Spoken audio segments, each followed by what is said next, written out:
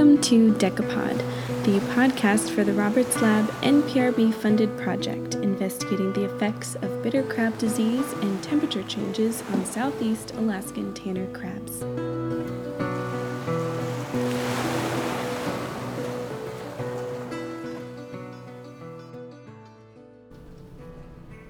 Yeah, so we've got libraries going in.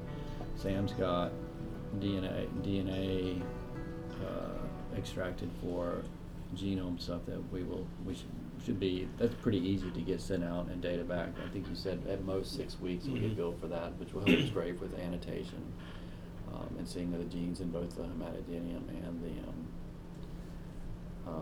and the crab.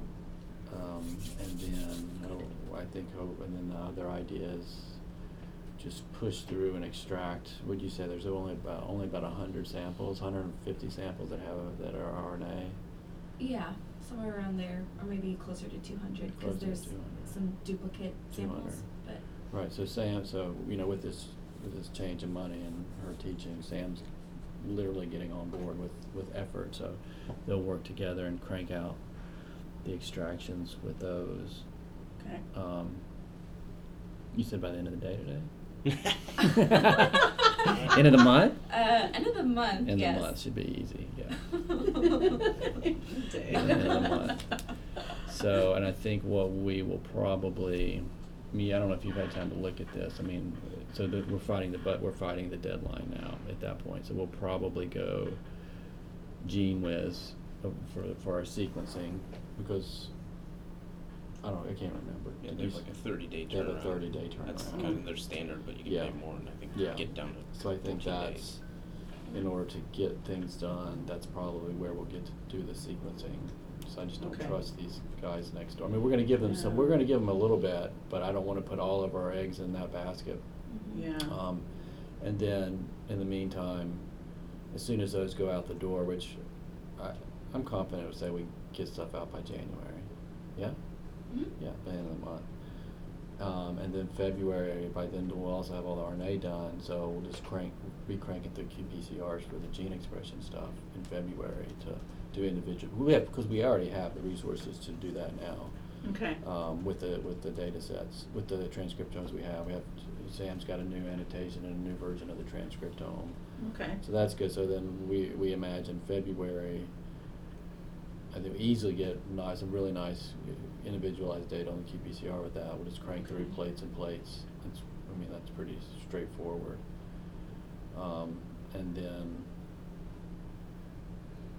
then we hope, if we do GeneWiz, by that math in March, we'll get the data back and be able to kind of wrap everything up with the analysis. But I think that will certainly, knock on wood, if that timing works, we'll definitely meet the objectives of the grant to tell how the temperature and the hematodinium affects gene expression, and then we'll also have all this bonus information about hematodinium gene expression too, and a lot of genomic resources too that'll help us with the annotation, but it'll also help more people down the line who study these species in terms of genome structure, gene copy number, that kind of stuff, which would be which is kind of a bonus thing for NPRB they can put under a feather in their hat for contributions. Yeah, no, I think that would be great. So I'm gonna breathe easier once the money's in place or everybody approves everything.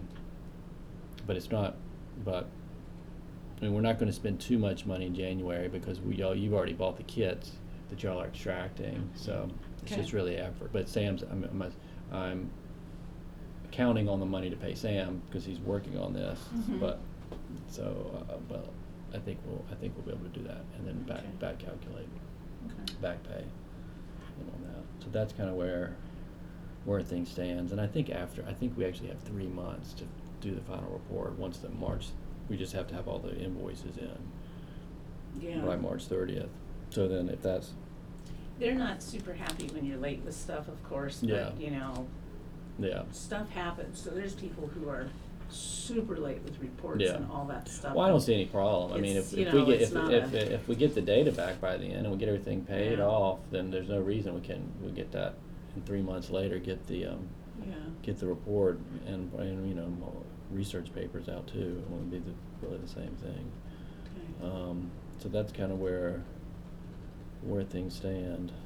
Okay, so they also have a requirement for metadata. Yep. And in the past, they've essentially said, we want every bit of raw data you have. Mm-hmm. But, this is for, you go out and do 100 plankton toes and you identify some stuff, kind of a thing. So I don't know, if they want, every single qPCR run and every single bit of sequencing, every Mhm. single, I don't know where they would put it or what they would do with it, and I don't Mhm. think their program could, it would break. Mm-hmm. So there's been, in the past, some people have just, NPRB has accepted as metadata, whatever metadata they've put elsewhere, like sequences in GenBank, that's Okay. metadata, and so on. But things have been a little different the last couple of years. There's been some shifting around, and I think Mhm. part of that is because of the feds and all these weird rules they keep Okay. making and not following through on. Mhm. So we should check on that. Okay. Because I really, I know if I talk to a metadata person, they'll say every single bit of data you have. Yeah. But it might be better, I don't know if it's to check with Joanne or, Yeah. I don't know. But Maybe I let's get them can approved sort of as soon as they approve the money put transfer, money, then we we'll can jump on them start about ask that. the metadata. Yeah, it occurred to me that we hadn't talked about that at all. Yeah, they must have like some online portal that they want that submitted in? They or? do, and it's, changed since the last time I did it. Okay. But, like I said, I don't know how we would put this kind of stuff in there Okay. and not Yeah, we can certainly break it. check and So, see how they probably just how they want it. locations of where things Where are, things are, with if it's in other descriptions, maybe. repositories. Yeah, that's easy yeah. that's easy to do. So, but yeah, I should mention that, okay, Okay. all right, yeah, okay, and when you come back from your trip, I'm Mhm. sure you would do this anyway, but we need to get the paperwork in right away. Yeah. Cause it's all on your credit cards anyway, so. Yeah. Okay, all right. So when is that meeting? End of the month? The end of January 27th through the 30th. Okay. And I present on the Tuesday at 9:15 Good. in the morning. And Okay. the sun rises at 9:30 as soon as I'm done. So That's. that'll be great. It'll be so dark. It is, it's dark, all So the they're meeting rooms are dark. you're doing a talk, right? Mhm. Right, because this is essentially our final meet, since they're grants ending in March. This is we Yeah, weren't since they won't give us predicting. the 1 year extension, yeah. This is it. I still can't believe that. Okay, well. So, yeah. Yeah, if you have time, if you can squeeze it in, just some mention of how much data there will be for other people to mine and use and Yeah. test hypotheses around and stuff would be good. Yeah, great. I That would mean, be awesome. there's just to drive home the point that we, Yeah. to the science. That's a good way to end it, yeah, with that, with those, what we're doing, what we have, Yeah. what we already have that they can use, and then what we will have in a couple months, and where to find it, and then all that kind of stuff. And what sample did you do I was just about to ask this. So on the genome sequencing stuff, should I submit a sample with a metadata in it? I don't know. I don't know either. Currently, the DNA isolated is from a sample that should be metadata free. Yeah. I'd go with it free first, at Okay. least one, yeah. And that might help us if we wanna do more, or more at a small scale, we at least have a basis to know that we don't have any metadata. Yeah, that's what I do. I just keep going with what you're doing, as long as the quality's enough. And it's a sample that you can get more DNA from? Yeah. Okay, it's a big sample. Yeah. What's the frilly tissue called? What's the name for the frilly tissue that's in some of those bottles with the crab I haven't seen it. legs and stuff? Frilly tissue?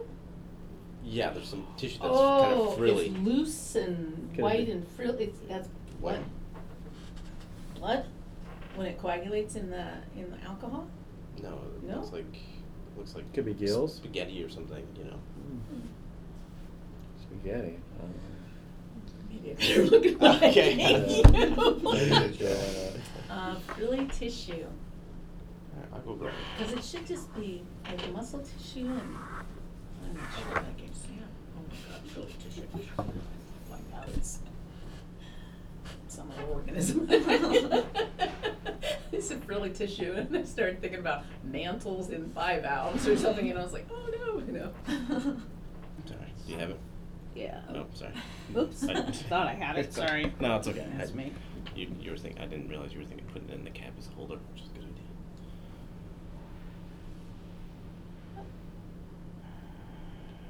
Is it just muscle?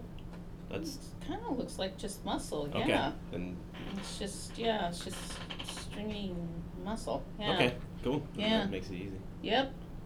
I haven't really looked at, Why is besides it- when eating crab, I haven't really looked at crab tissue. Nasty looking one though, isn't it?